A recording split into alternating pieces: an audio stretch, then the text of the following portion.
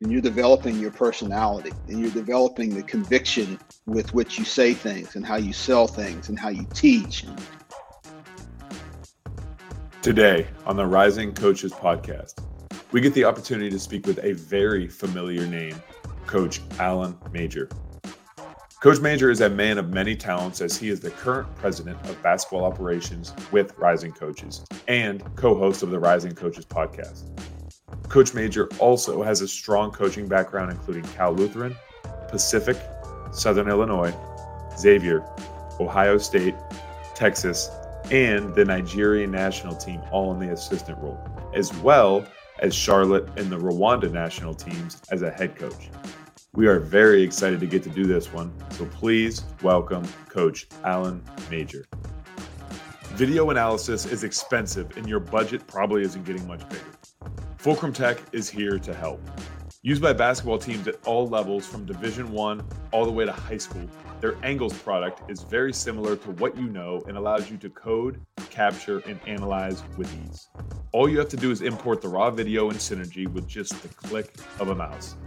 Over the past 2 years, over 60% of Division I teams in conferences such as the SEC, Pac-12, American, NBC, and A10, just to name a few, have made the postseason, all while using Fulcrum Tech and saving thousands and thousands of dollars compared to their old companies. Reach out to Fulcrum Tech on X at Fulcrum Tech or their sales@fulcrumtech.com. Just shoot them over an email and be sure to mention if you are a Rising Coaches member. Do more, spend less with Fulcrum Tech. Welcome, everyone, to another episode of the Rising Coaches podcast. I'm your host, Doug Caputo, and your co-host here, Alan Major. And if you're watching the video, you're probably concerned as to why there's not a third person on this podcast right now.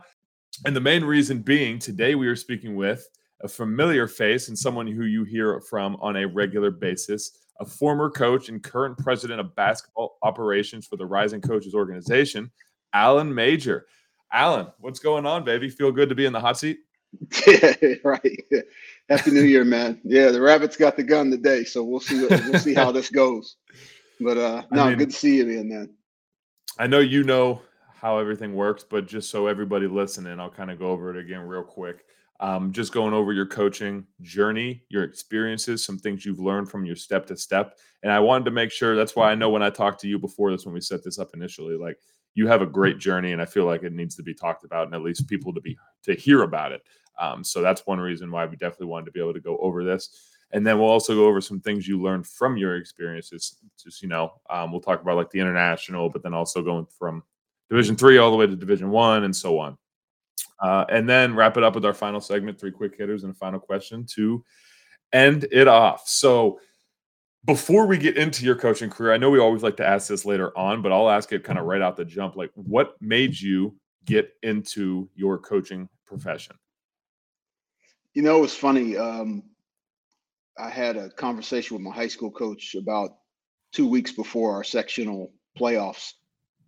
We were practicing in a different gym, a local university. We're practicing because our high school gym was going under some renovations. And I still remember where we sat in this small college gym before we had this conversation. But I'd kind of had an itch to coach. I thought about it.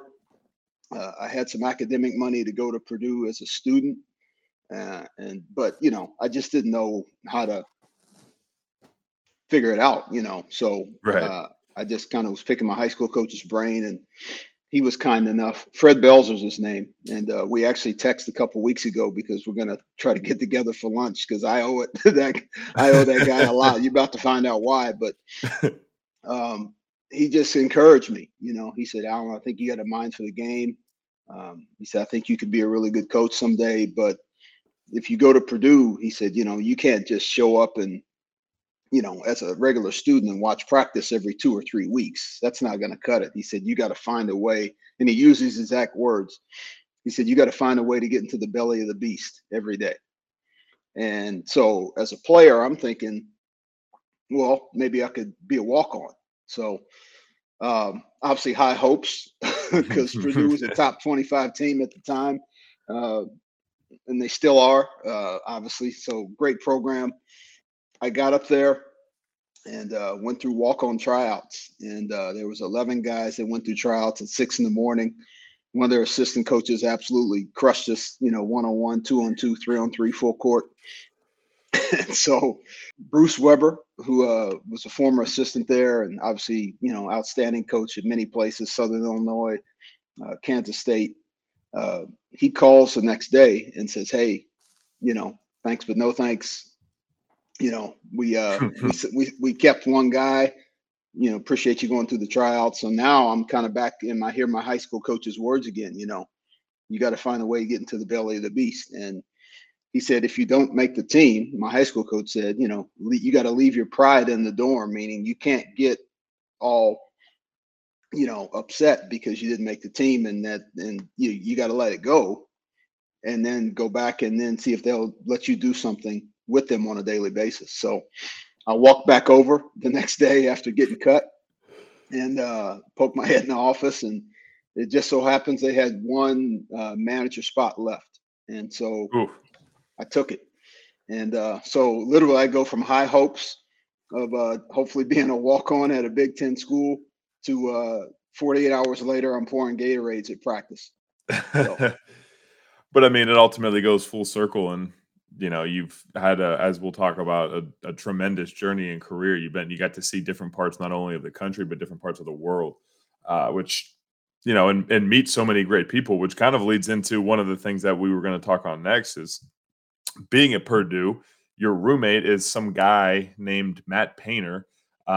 And that guy ends up being, for people who don't know, that current head coach of Purdue University right now. And then, one of the number one, I shouldn't say one of the top, the number one college basketball program right now as we speak. And then you also were the manager, as you mentioned, under Gene Keady. So talk about like your time at Purdue. Maybe just a little bit about you as Matt and as roommates, but then like just coaching under Gene Keady, some things, or I should say being a manager under Gene Keady, and some things that you guys did and learned there. Yeah, and I'm a couple years older than Matt, so we weren't roommates until later in my time there. But you could always tell Matt had a mind for the game as a player. But I think from a bigger picture, Coach Keady was like, I still to this day call him my basketball granddad, because my true granddad passed away when I was still a kid, and I remember going to his house vaguely and sitting in his lap, and those little moments when you're really little. But from the first guy that kind of kicked the doors open for me and gave me a chance, Coach Keady is I'll always owe that to him. And I think the big thing, if I could really condense it down into what he was best at, was just consistency. Like, he was literally the same guy every day. He wanted players who were the same people every day. And his basketball was just fundamentals, toughness, effort, togetherness. And I remember he always would come up with 3 words at the start of a season that were kind of like, in today's social world, would be called hashtags, and these words would end up on a t-shirt, or they would end up, hung up in the locker room. It could be like, and they would all start with the same letter. So it would be like pride, passion, perseverance, hustle, humble, hungry, so he always had a way of kind of like thinking about the team that he had that year. And then he would and it was ingenious now, because you look back and what he was doing was looking at the team that he had and then finding these 3 words that would shape that team's identity. And every team was different. No team ever had the same 3 words for that particular season. So what was the first one that you had? Do you remember? The ones that stick out the most, and I want to say, was a team that went to, it may have been a Big Ten championship team, but I can't remember. I'm trying to think of what year. But hustle, humble, hungry. Okay. I remember that's one of the ones that really like stuck to me. I can't remember them all. That was back in the Stone Ages when I was, but like, and guys would have a 2-mile run every year around campus that you had to make under a certain time.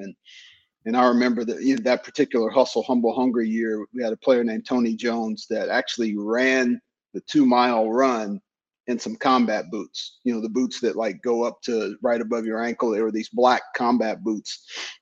And he ran the 2-mile run in these combat boots. Just, he was a starting guard. He was tough as nails. Graduated Purdue, ended up being a pilot. But he just wanted to send a message to the rest of the team, like, we're going to be tough and I'm going to exemplify it. And he ran the 2-mile run that year in combat boots. So please tell me he didn't beat half the team. He finished towards the front. He finished towards the front. So except all the big guys probably like lacking behind, but right. I remember we had to do something very similar. We had to do every preseason. It was they throw you out and you had to get a time to run in, and it was like, all right, if you don't beat this time, you're doing it again and again and again and again until you finally do. Luckily, I was fortunate to beat it every year, but can't say I was breathing. I was sitting there breathing heavily after every one of them. Yeah. No, but I mean, it was ingenious how Coach would kind of create this identity in the preseason, right? Sometimes you have to wait until you see what you have as a team and get through some practices and say, hey, this is, I think, what we're going to be. But he kind of put it out there and then made guys kind of live up to this identity. And looking back, it was ingenious. But, he had a tough kind of exterior. As people used to watch Purdue games, he'd maybe throw his coat in the stands in Bloomington, against IU or something, or, yelling at a ref. But heart of gold as a human being. And I'm obviously forever indebted to him and my high school coach, Fred Belzer. Those two were two huge early inspirations for me to getting into this business. And then kind of getting into the business after you're manager, you go on to Division III, Cal Lutheran, spent 3 years under, and then following that, Bob Thomason at the University of Pacific, where you got a role, and then Southern Illinois, and then back to Pacific. Talk about like kind of going from Division III, then back to Division I, and then just kind of those tosses between Pacific, Southern Illinois. Yeah, we talk about this all the time with people that come on here. Everybody's got a story, and we could do a whole pod on how these things happen from one thing to the next. I went to Division III. At the time, they had eliminated graduate assistants in Division I. And so there were a lot of GAs that were out of work. And then there were some guys like me that were looking for work. And so it just turns out that one of my last opportunities was with a guy named Mike Dunlap at California Lutheran University. And, I didn't know it at the time. I knew they were good, but we ended up being one of the best Division III teams in the country. Going from there to Pacific, it was almost like a cold call. I didn't know anybody there. And I ended up on the phone with one of their coaches and ended up, getting an opportunity, had a chance to coach a number 1 draft pick by a guy by the name of Mike Olowokandi in 1998. But I think what I loved about Division III, and we share this with people all the time ourselves, is like you get a chance to do everything. Yeah. And at the time, me and another guy were coaching the JVs in the morning. So we had some long days. I mean, we'd coach the JVs at 6 a.m. practice. We had 7 guys on the team. So our full court stuff was limited to 3-on-3 full court. Our team ended actually winning the league my first year. We won the JV conference championship with 7 guys because they were in such incredible shape. They just were just an amazing group of dudes. But you get to do everything. You're on you from recruiting to just, taking turns mopping the gym floor because they have other classes during the day, using the gym. And then you come in. Yeah, that deal. So I loved it. And because, obviously guys were on academic scholarship, majority of them are financial aid. So there were no perks. There were no trinkets, no extra incentives. It was just dudes that loved to hoop. And I had a conversation with one of them, ironically, last week, a guy by the name of Mark Harriman. And Mark played for us at Cal Lutheran, and we just caught up last week for like an hour on the phone, and we're sharing stories about riding in the vans and, getting post game at Jack in the Box on the way back home. Sometimes those meals are the best, though. I have Oh to yeah, say. oh yeah, yeah. We used to always take a stop up to Columbus when I played. We would play Capital and Otterbein. There were a couple teams up there.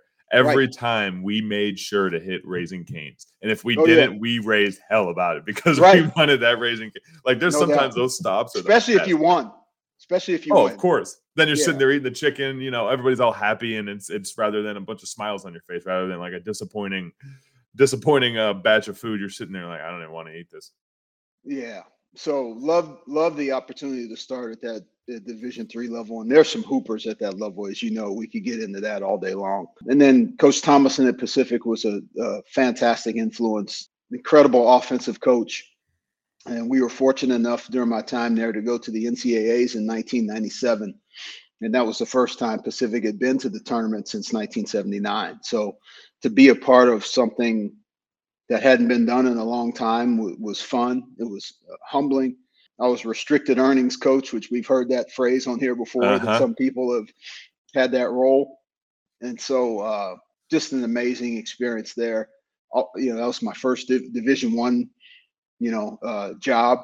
And so, again, just, as I think about this stuff, just really amazing that time. And then I'd met Coach Mata working camps, like most guys do, with building relationships, working camps, and a guy by the name of Steve Lavin, who's now the head coach at University of San Diego, was head coach at UCLA for several years, head coach at St. John's, Fox Sports, ESPN. Lav's done it all, but Lav was a graduate assistant when I was at Purdue. And his family used to run some camps in Northern California. And I actually met Coach Mata, believe it or not, at a camp in California. Two Midwest guys run into each other. Yeah. So stayed in touch, and going back from Pacific to Southern Illinois, then back to Pacific, I changed roles. So I was restricted earnings my first time at Pacific, and then I was full-time assistant the second time. And then Coach Mata called one time. This was probably spring of 2001. And I'm sitting in my apartment in Pacific. I got some nachos. I'm watching NBA playoffs, and the phone rings. And it's Thad. And he says, "Hey, I just got the Xavier job. How do you feel about coming back here?" He said, "I got 2 guys done. I need 1 more to complete my staff."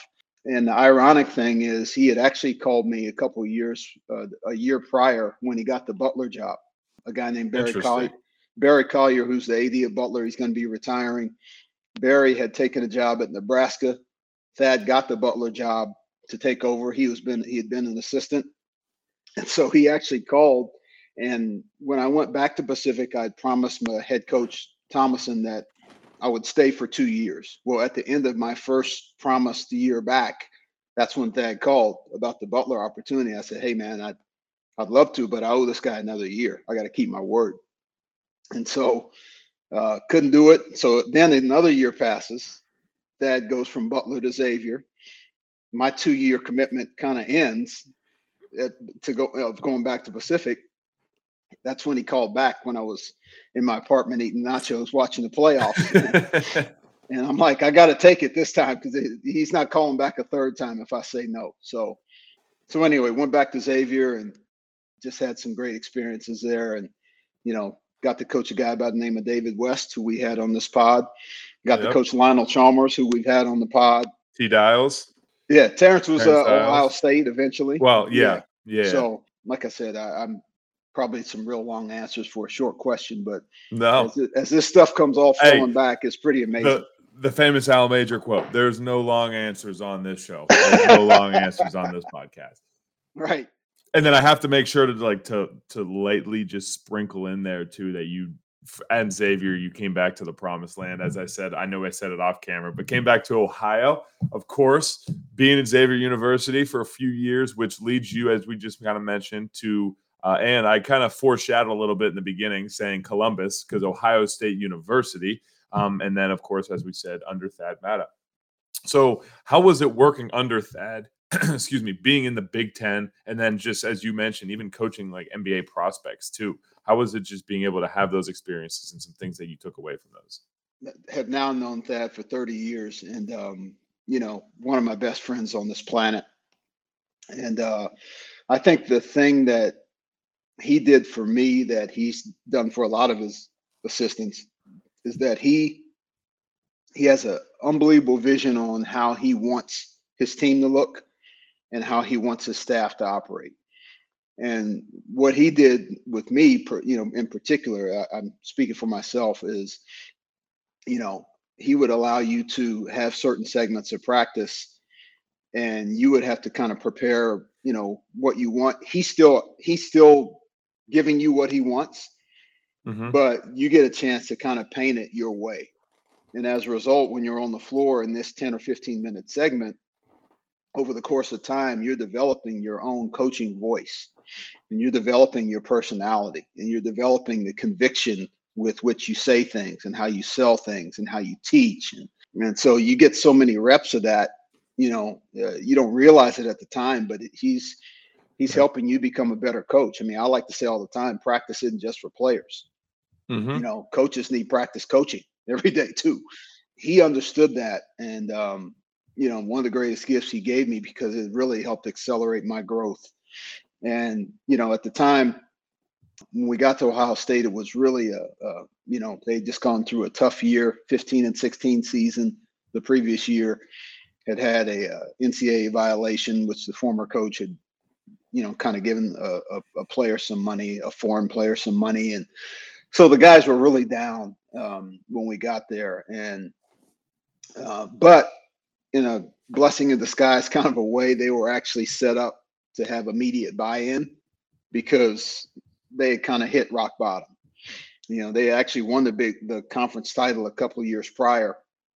And so, and Ohio State had been to a Final Four in the past. And so we clearly weren't going into a place that didn't have any tradition. I mean, obviously an incredible tradition, but the program at the time was just in a tough spot. And so I think the biggest thing that Thad sold to us as assistants, and we ran with it as best we could. And I think when the players, saw, these guys care about us. I think the greatest thing we did literally was spend time with those guys. We just hunted ways to spend time with them, whether it was obviously individual instruction, you got to do what you got to do there, but we had to find other ways to do it, and Ohio State's a huge campus, right? I mean, it's 55,000 students. So, you really don't see guys until they come back to the facility the next day. So you got to find a way to get out, see them on campus, take a guy to lunch. And we just kind of threw ourselves into it because taking over, that was our best option to help a program kind of reset itself. But it happened to be exactly what those players needed at that particular time. So, our first year we go 20-12, but we finished the year beating Illinois. And at the time, Illinois was number one in the country, 29-0. And they come to Columbus, the last game of the season, end of the Big Ten season. The game is on CBS. My guy, Gus Johnson, who works for Fox now, Gus is calling the game for CBS. I didn't know any of this. And we end up upsetting Illinois on our home floor the last game of the regular season. And Ohio State had already kind of self-reported or self-imposed a one-year tournament ban. So our first year, we couldn't go to the tournament. So that Illinois game was like our NCAA tournament. That was everything. Especially regardless, even if you could make the tournament, like that's a big deal. Yeah, of course. So, and we had some future recruits at the game. So thankfully those guys saw like, okay, maybe, they got something going here. Something good can happen here. Yeah. So second year, we ended up winning the Big Ten outright. Terrence Dials, who we had on this podcast, recently was Big Ten Player of the Year that year. Just a proud moment for our entire staff and our team, because TD was just a rock for us, both as a player and a person.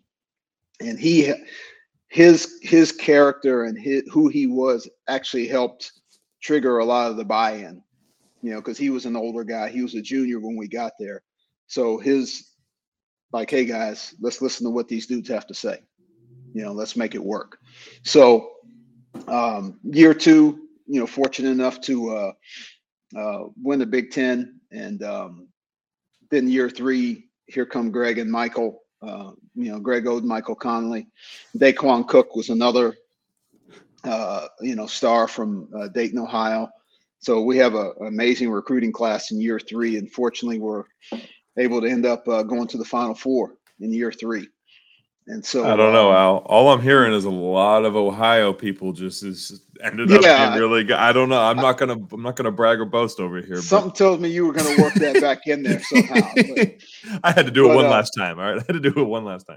But to your question about coaching pros and coaching great players, I think the thing that gets maybe overblown a little bit is how coaches develop great players.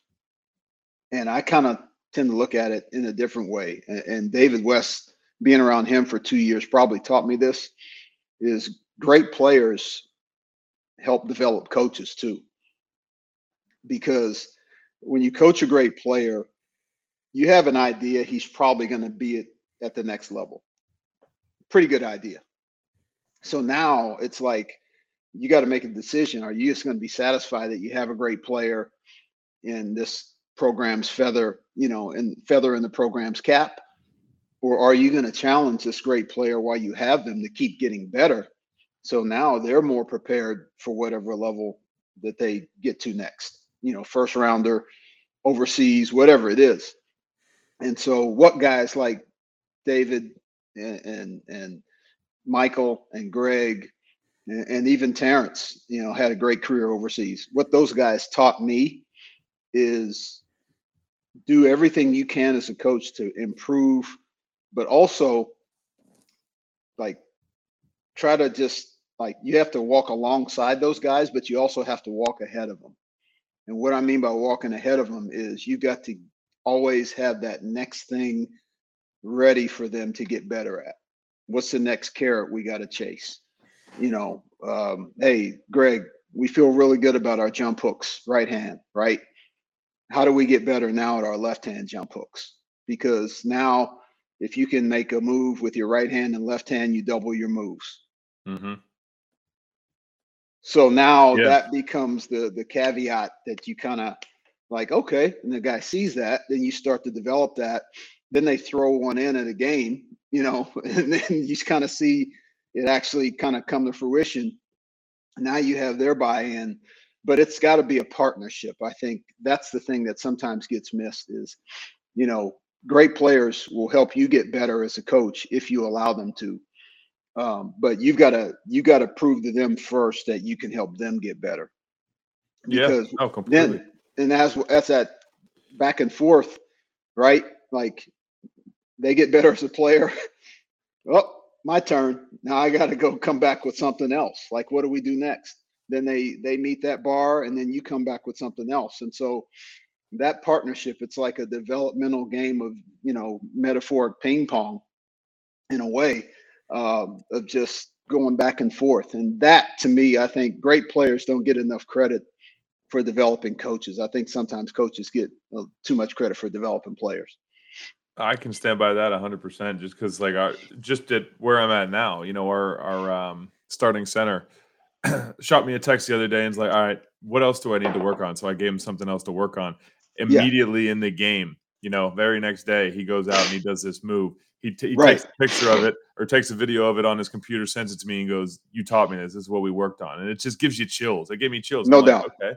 And then the next thing he goes, "All right, now, like, what else do we have to do?" So then I had to start implementing another move for him. Next game, he goes out and does that again. So it's just like, 100%. I know what you're talking about. You gotta kind of get ahead of the game. You got to get ahead of them in order to make sure that they're progressing on top of you as well. And that's helping you, like, right? Like you're getting better as a coach, but all you're going to do with your improvement I mean, we can't be hoarders, right? Like, all we're going to do with our improvement is turn around and give it back to them. Share it. So it's a waste of time for us to improve and then not turn around and share it with our guys. Like, none of this works without the players being in a great place every single day. Like, that can get missed in this world maybe that we're in sometimes, where, all about coaches wanting to develop and improve and take steps to move forward and rise, as we like to say. But if you do that at the expense of not helping your players max themselves out, then now you're missing the boat. Completely. And then what we'll get into is the last couple steps, but I kind of jammed them all into one because they were all head coaching stints, except for the last one. But you take on your first head coaching role at Charlotte for 5 years, and then a head coaching gig in Rwanda, and finish as an assistant in Nigeria for the international team. So one, just talk about, the first couple opportunities of being a head coach, but then ultimately, like, being in Rwanda, how was that? Kind of tie in a little bit of both of those. Yeah. So, obviously left Ohio State in 2010, had a chance to be the head coach at UNC Charlotte for 5 years, and incredible experience. Still very close to my athletic director who hired me, Judy Rose. Shout out to Judy. Just incredible. Just because, we did we win as much as I wanted to? I don't know if you ever do until you can always say you want to win a few more games, but we had the chance to do some things that hadn't been done before, or at least not done in a while. Went to the postseason, went to the NIT in 2013, and that was the first time Charlotte had been to the postseason since 2008. Had a chance to win the Great Alaskan Shootout, won the San Juan Shootout in Puerto Rico. Had, I want to say, I believe 7 or 8 at the time, what would be considered Power 5 wins in a 5-year period. So most thing I'm probably most proud of is our last 2 teams had the first and second highest team GPAs in school history. And so did some really fun things there, and then transition. I think that we've talked about this with head coaches before on this pod, right? Like, how your vision changes. Like, as an assistant, you kind of got tunnel vision, not greedy, not selfishly, but you're just focused on your role. You're trying to stay in your lane, do what you have to do. Overnight, you go from tunnel vision to global vision. Like, you're just thinking about everybody in the program, managers, players, obviously, assistants, administrative assistant, your AD, strength coach, athletic trainer, academic person, your alumni development or alumni relations person that takes you speaking places. Like, so you're thinking about anywhere from 35 to 40 people every single day. And I think the thing that helped me grow the most is I had to figure out, like, how do I help make their jobs easier? Because if I can help them make their jobs easier, then they'll in turn, they're going to help me, because they're operating at a better and higher level. So it's humbling, because you wake up every day thinking, it's like a constant revolving thing in your mind. You're thinking about all these people. But yeah, just an amazing experience, great school, and always be thankful to that place for giving me a chance. And recently had over the past few years, had a chance to work both in the Basketball Africa League, which was at the time based in Rwanda. We call it the BAL for short, and it's actually sponsored by the NBA. And so the NBA has kind of poured its chips into developing basketball in Africa, and the BAL is one of the ways they're trying to do it. So it was held in a bubble in Rwanda because of COVID restrictions. So it was just 12 teams the very first year, and I had a chance to be the head coach of a team called the Rwanda Patriots. And so they were kind of the local pro team in the Rwanda, but they had qualified for the tournament. So it was great. You had a local team as part of these 12. And at the time, I had a surprise, a guy who's now become a friend, a rapper by the name of J. Cole, played on our team. He was on our Basketball Africa League team in year 1. So So Cole was great. He just wanted to, be a hooper. He had been a pretty good high school player, and went to St. John's for music. And it kind of got down to the last walk-on tryout and changed his mind and decided to chase music, thankfully for all of us, right? So anyway, Yeah. it was an incredible experience to be a part of the BAL, and we actually finished fourth out of the 12 teams in that league. So that was a lot of fun. And then Mike Brown, who's now the head coach of Sacramento Kings, when he was still an assistant at Golden State, he had been asked by the Nigerian Federation to run basically kind of develop and upgrade the national team program. And so he accepted that role while he was still an assistant with the Warriors. So he was doing Warrior stuff during the season, and then Team Nigeria stuff during the summers. And so I had a chance to go on, I want to say 5 or 6 different qualifiers with those guys, and had a chance to work training camp before they went to the Olympics in 2021. So the FIBA side of this international stuff has been a lot of fun, just because it's not quite NBA level, but it's higher than, obviously higher level than college. But the style of play is so different, right? You have 24 seconds. There's no defensive 3 seconds. So you have these physical dudes that are always loading up in the paint, but you have less time on the shot clock to operate, and they legally let you hit people in FIBA. Ooh, now that sounds interesting. So it is physicality has not been legislated out of FIBA, much like Steve Kerr was talking about a few weeks ago, with the NBA. So it's a different style. But for me, just a complete, graduate degree in basketball from just learning the international game, developing some international relationships.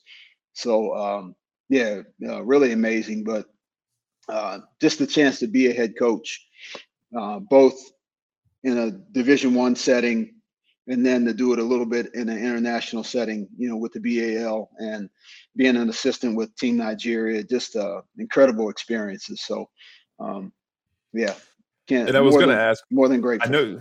I know you touched on a couple of them right there, but was there any major differences for you to be able to step out of the NCAA and kind of go international to Nigeria or Rwanda? Was there anything that really stood out that you were like, this is going to be difficult?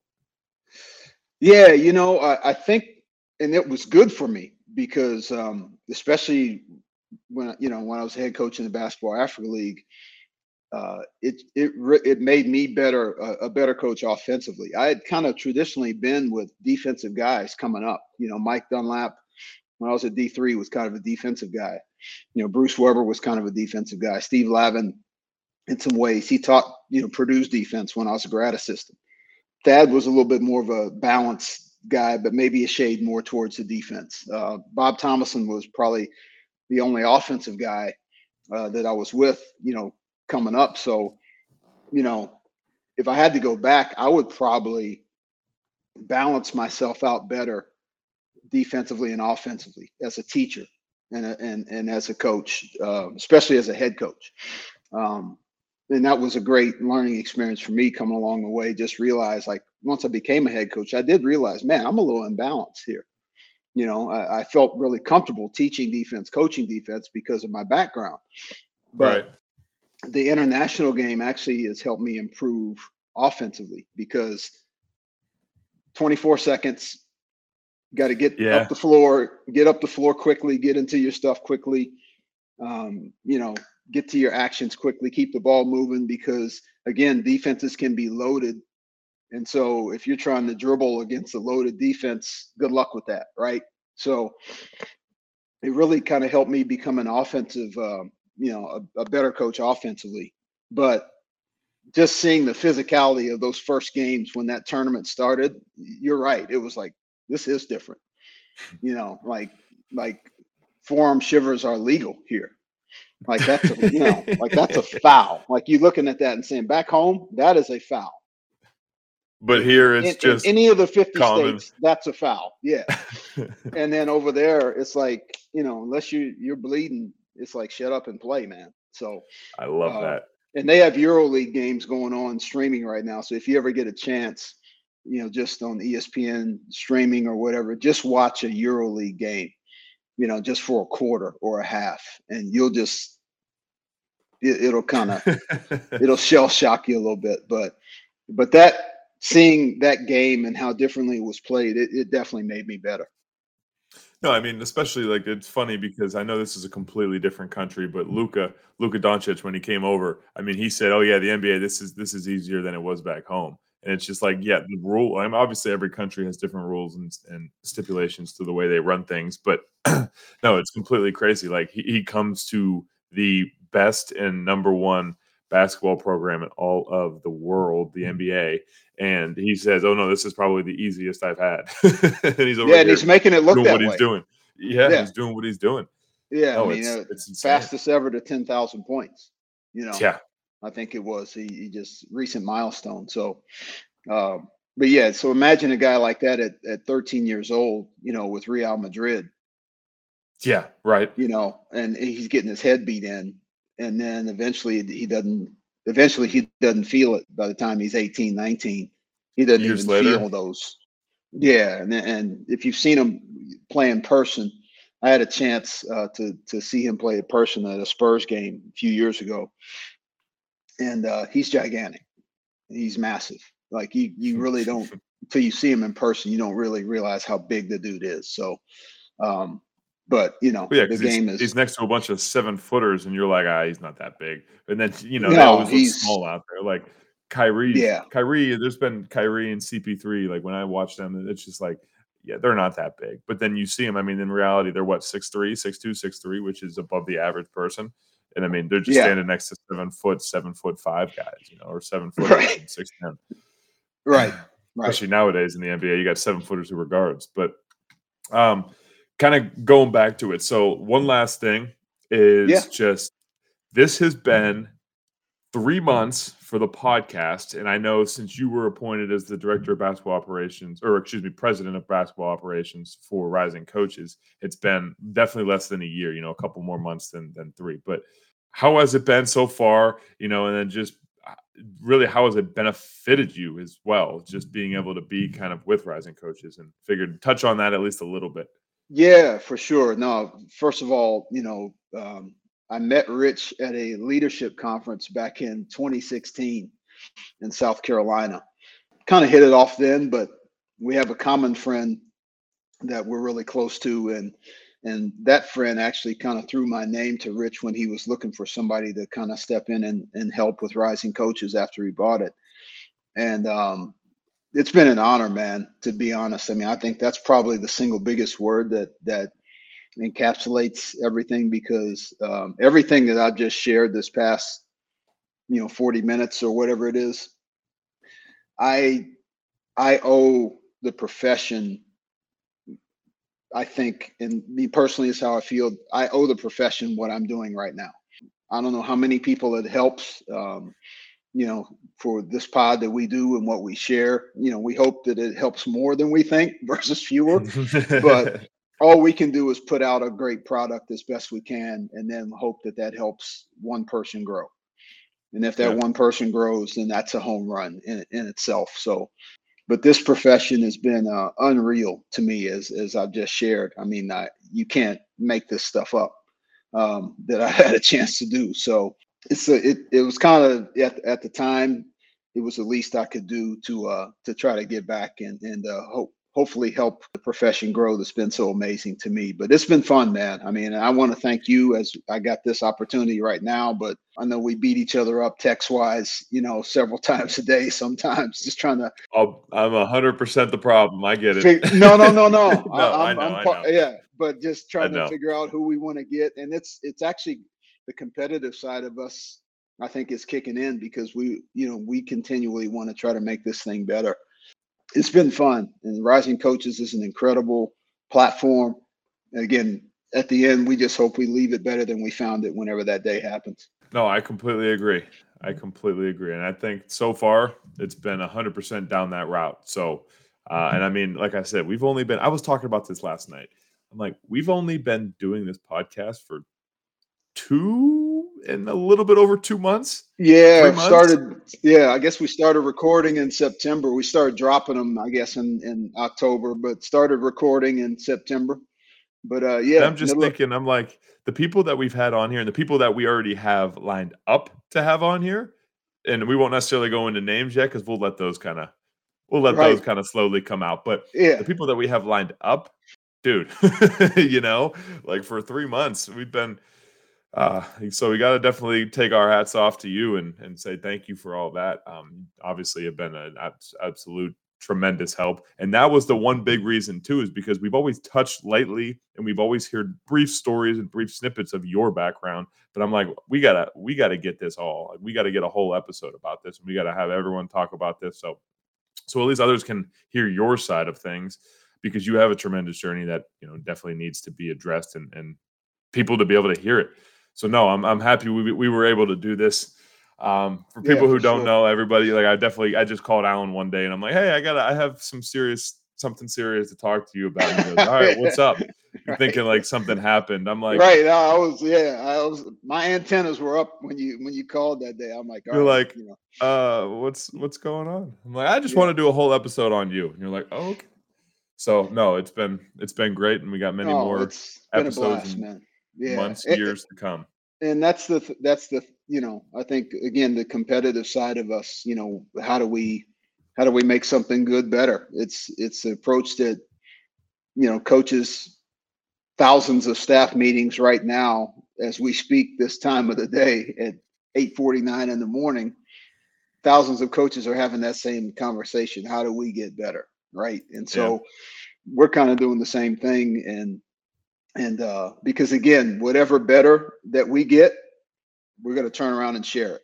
And so that's kind of what the whole thing is about. It's never, when you hear some of the Larry Browns and coaches of the world, guys that have done this for 50, 60 years, it seems like, they always use the phrase our game, right? They always say that all the time. This is our game. So I'm a big believer in that, is that we're just kind of stewards in whatever we're doing along the way, and the hope that the time that you're a part of it, that you try to just make the game better than it was when you found it. So completely. Yeah. So I think you know what's next. Right. Yeah, I got you. We'll cut to the final segment. And 3 quick hitters, 3 quick questions, and then just kind of go from there. And then we'll wrap it up with our final question. And obviously, if you have anything else to kind of throw in at the end. The first quick hitter that we'll say is, if you had a day off, okay, what would that day consist of, the full day? Oh, man. I'll try to make it quick. Definitely meditation in the morning, just kind of a quiet period to get my mind right. A great workout of some sort, whether it's a HIIT class or hot yoga, something like that. Yep. Yeah, for sure. I think some time spent learning, whatever that may look like, whether it's reading, whether it's listening to a podcast, whether it's pulling up Synergy, getting a chance to learn something. Then a period of time probably spent with either family or friends, something that just is enriching, that has no end game whatsoever, just because type of, period of time. And then either ending with a great meal at one of my favorite restaurants here in Indy, and then probably a whiskey and a cigar to wrap it up. Oh, that's a great way to wrap it up, though. I tell you what. Yeah, for sure. Love that. And if there was, the second one would be, if there was one piece of advice you can give your younger self. I know I've asked this numerous times to other people, but I feel like this is always something that's kind of pivotal. It's a big piece, and it's something that could help people out. So if you had a piece of advice for to give yourself when you were first starting out your coaching career, what would that advice be? Just take shots, man. Thankfully, I did. When I left Purdue, I graduated, and the Cal Lutheran opportunity was 2,500 miles away. I'd never been out of the state of Indiana, and I remember being on the plane on the way to LAX, and I had $16 in my pocket, and a few belongings, and at some point I almost went up to the pilot and tapped on the door. It's like, hey man, can you make the U-turn and turn this thing around and run me back to Indy? I don't know about this. Thankfully, I didn't get up and do that because he wouldn't have done it anyway. But just taking shots, and the Cal Lutheran opportunity from out of college, it's Division III, and I knew it was going to be a again, first time away from home, and didn't know anybody in California. I'd met Coach Dunlap, a little bit, and knew him some, but it was a complete shot take. And so I think thankfully I listened to some of the advice I would give myself right now. Sometimes you wish, sometimes that can be regrettable advice at times, but I think I was fortunate to kind of take the advice that I would give back to myself, that I would pass to anybody else that wants to jump into this business. Is, if you really know in your heart it's what you want to do, take shots, man, and just throw yourself into exactly where you are. There's nothing obviously absolute in life, but it helps you set the best conditions, because you're fully in, and you're fully fully submerged in where you are at the time. Well said. Well said. And I didn't want to touch too much into the best piece of advice, but I know that's kind of goes hand in hand. But yeah, the last question that I had too was something that you always wanted to do, but you have not yet been able to do yet. Is there anything? It's funny. I was just talking to my niece last night about this, because she's done a lot of Christian mission work in China. We were just talking about international travel at the time, and so London and Paris, high on my travel list. I want to go to a Premier League game. I just want to, buy it, even though whether I'm a fan of either team or not, put a scarf on, Yep. hit one with the locals, hit one of the pubs, pregame, and so London and Paris are probably my, next two hopeful travel destinations. Haven't had a chance to do that yet, but and again, thankfully, basketball's taken me a lot of places, but not quite those two places yet. So whether basketball does it or I do it myself, I don't care. But I definitely want to hit London and Paris. Not yet. Soon. Not yet, but I'm sure it will soon enough. Sure it will soon enough. And then, of course, kind of tying it all in, the best piece of advice for young rising coaches. I know we just kind of said this, but best piece of advice for young rising coaches, and then how can they accomplish that? Practice what you preach. Right. And what's the number one thing we preach to our players? Get better every day. That's the number one thing, regardless of level. There's youth coaches saying it tonight at 5:30 to 8-year-olds. Joe Mazzulla's saying it to the Celtics this afternoon when they walk into the facility.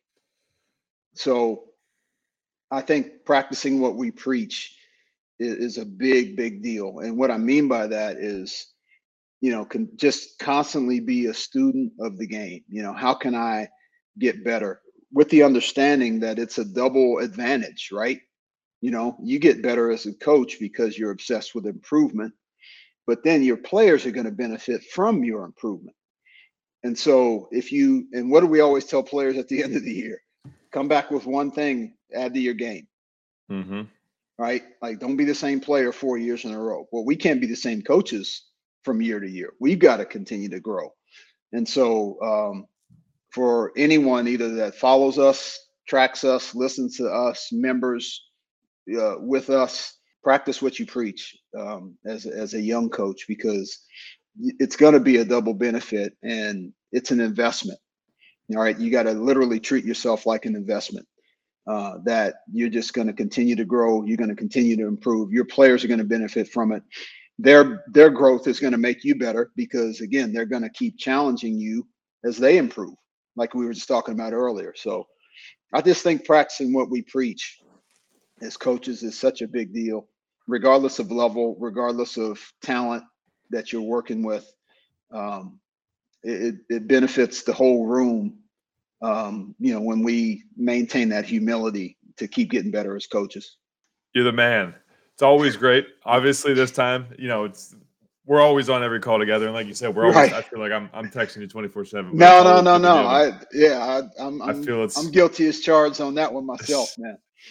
From going through Excel little stops, being able to kind of talk over Excel tutors, to all the way to just you giving me life advice. No, honestly, it's always great, and it's always a good opportunity to be able to just talk with you regardless. And that's why, like I said, I'll kind of reiterate and make sure to really want to just hear your side of things, because I didn't even necessarily know some of those things. So it's good to be able to hear them. But that really, is there anything else that you might want to add? That wraps it up for us. No, man, this was fun. Thank you for doing this. Hopefully, it doesn't jack up our juju that we got going. But no, I owe the profession a lot, and hopefully this thing with Rising Coaches has been, a few small payments in return. But no, man, again, appreciate you. We'll have some exciting guests coming up on this thing, and try to keep the Rising Coaches smoke and fire going. Yes, sir. Well, that does it for another episode of the Rising Coaches podcast. Again, we got Doug Caputo and Alan Major here, and keep working, keep rising, coaches. Take care. Prepare your team for success this season with our friends at Dr. Dish Basketball, the official #1 selling shooting machine in basketball. If you're looking to transform and focus your team's training efforts, all you have to do is mention Rising Coaches or tell them we sent you with the Rising Coaches podcast for an additional $300 off select Dr. Dish shooting machines. I want to thank all our listeners for tuning in with us this episode. If you are not a member, want more content, or even be a potential member on our member spotlight to have your story heard, go visit risingcoaches.com. Follow us on Facebook, Instagram, and X at Rising Coaches. And don't forget to subscribe, leave a rating, and review so we can continue to keep rising together.